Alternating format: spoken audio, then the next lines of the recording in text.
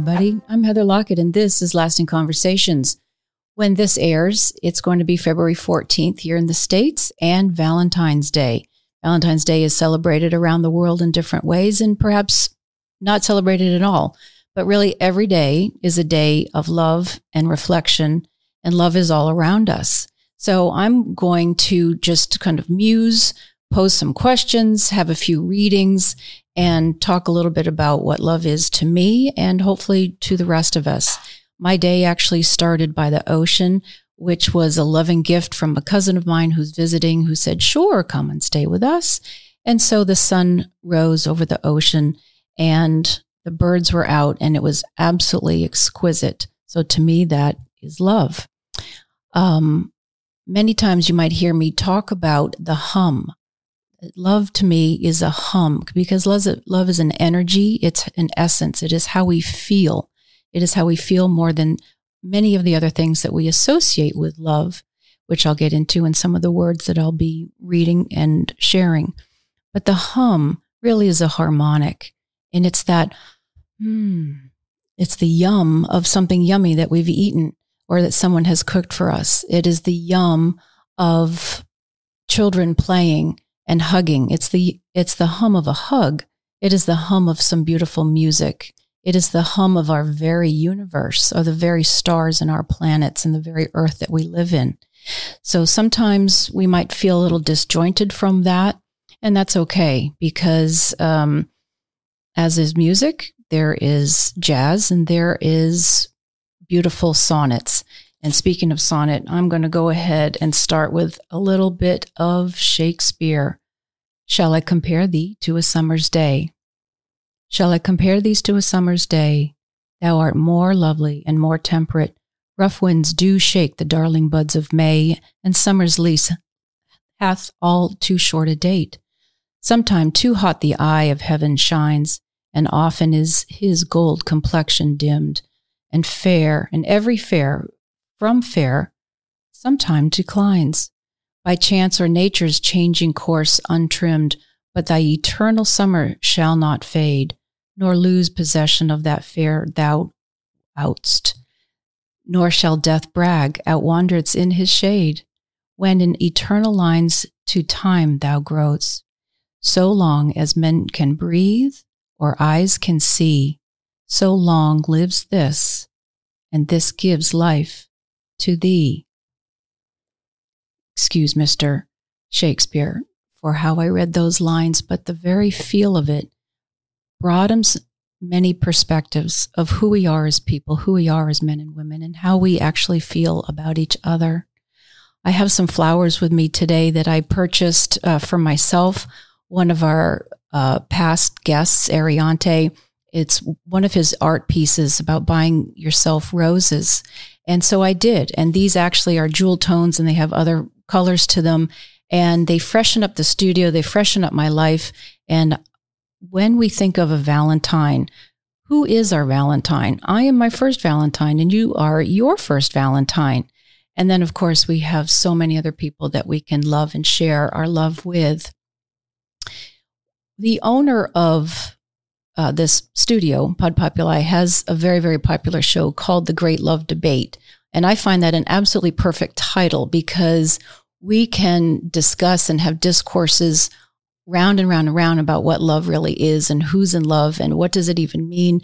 Mars, Venus, 4 agreements, 12 agreements, perspectives. And that also is what makes the world go around. So love in itself can have very, very many, many connotations. And many of us perhaps have had broken hearts. We've been in love, and that has been a true love. But then we might know that that love really wasn't a true love, and what makes us be in love. And these are just many, many of the questions. Peace, ultimately, is what we are here to be, to feel, to enjoy. And love is our essence. Love is that peace.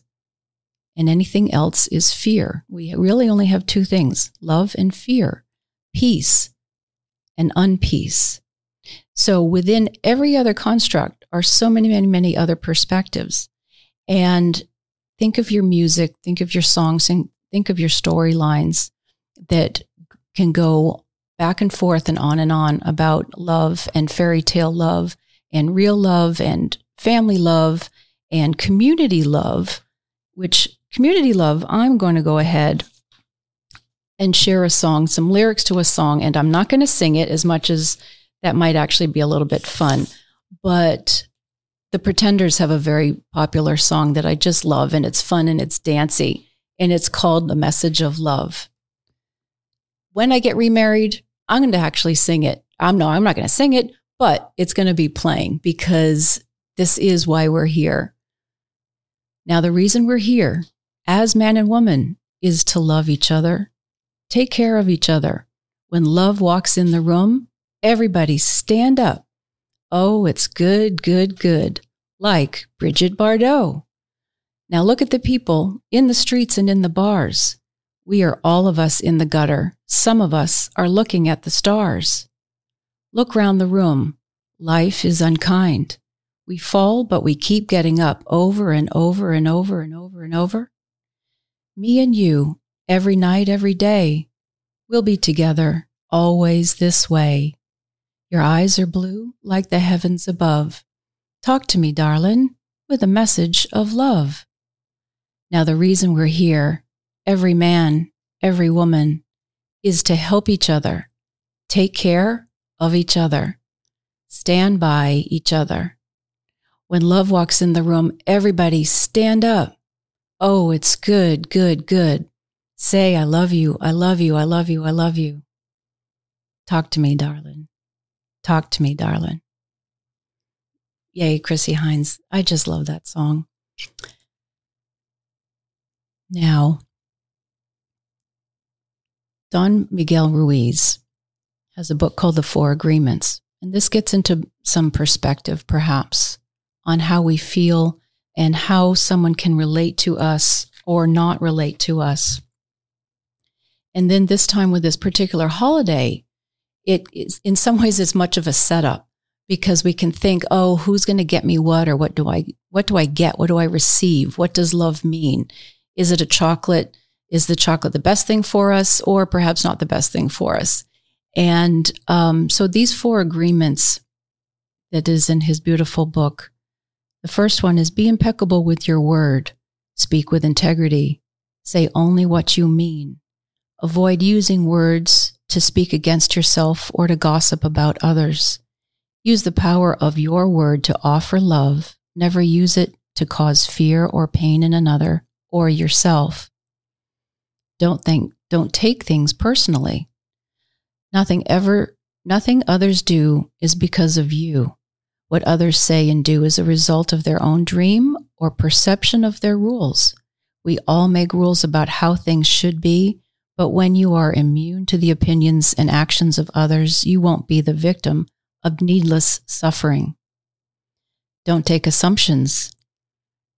Find the quiet courage to ask questions and to express what you really want.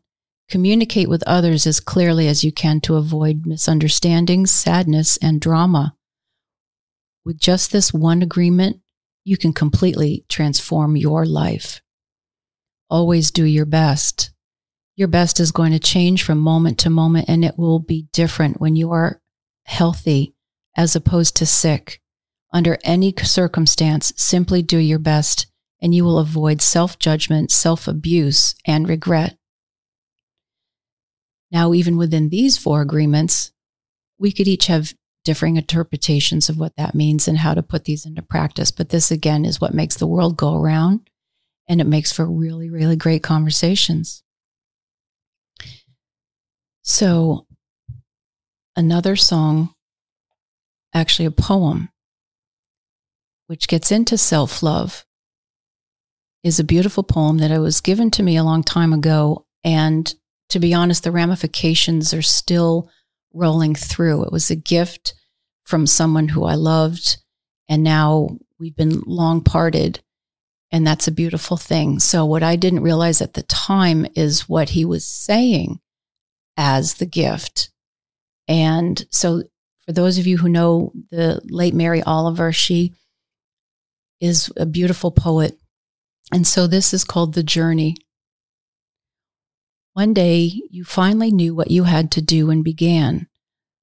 Though the voices around you kept shouting their bad advice, though the whole house began to tremble and you felt the old tug at your ankles, "Mend my life," each voice cried.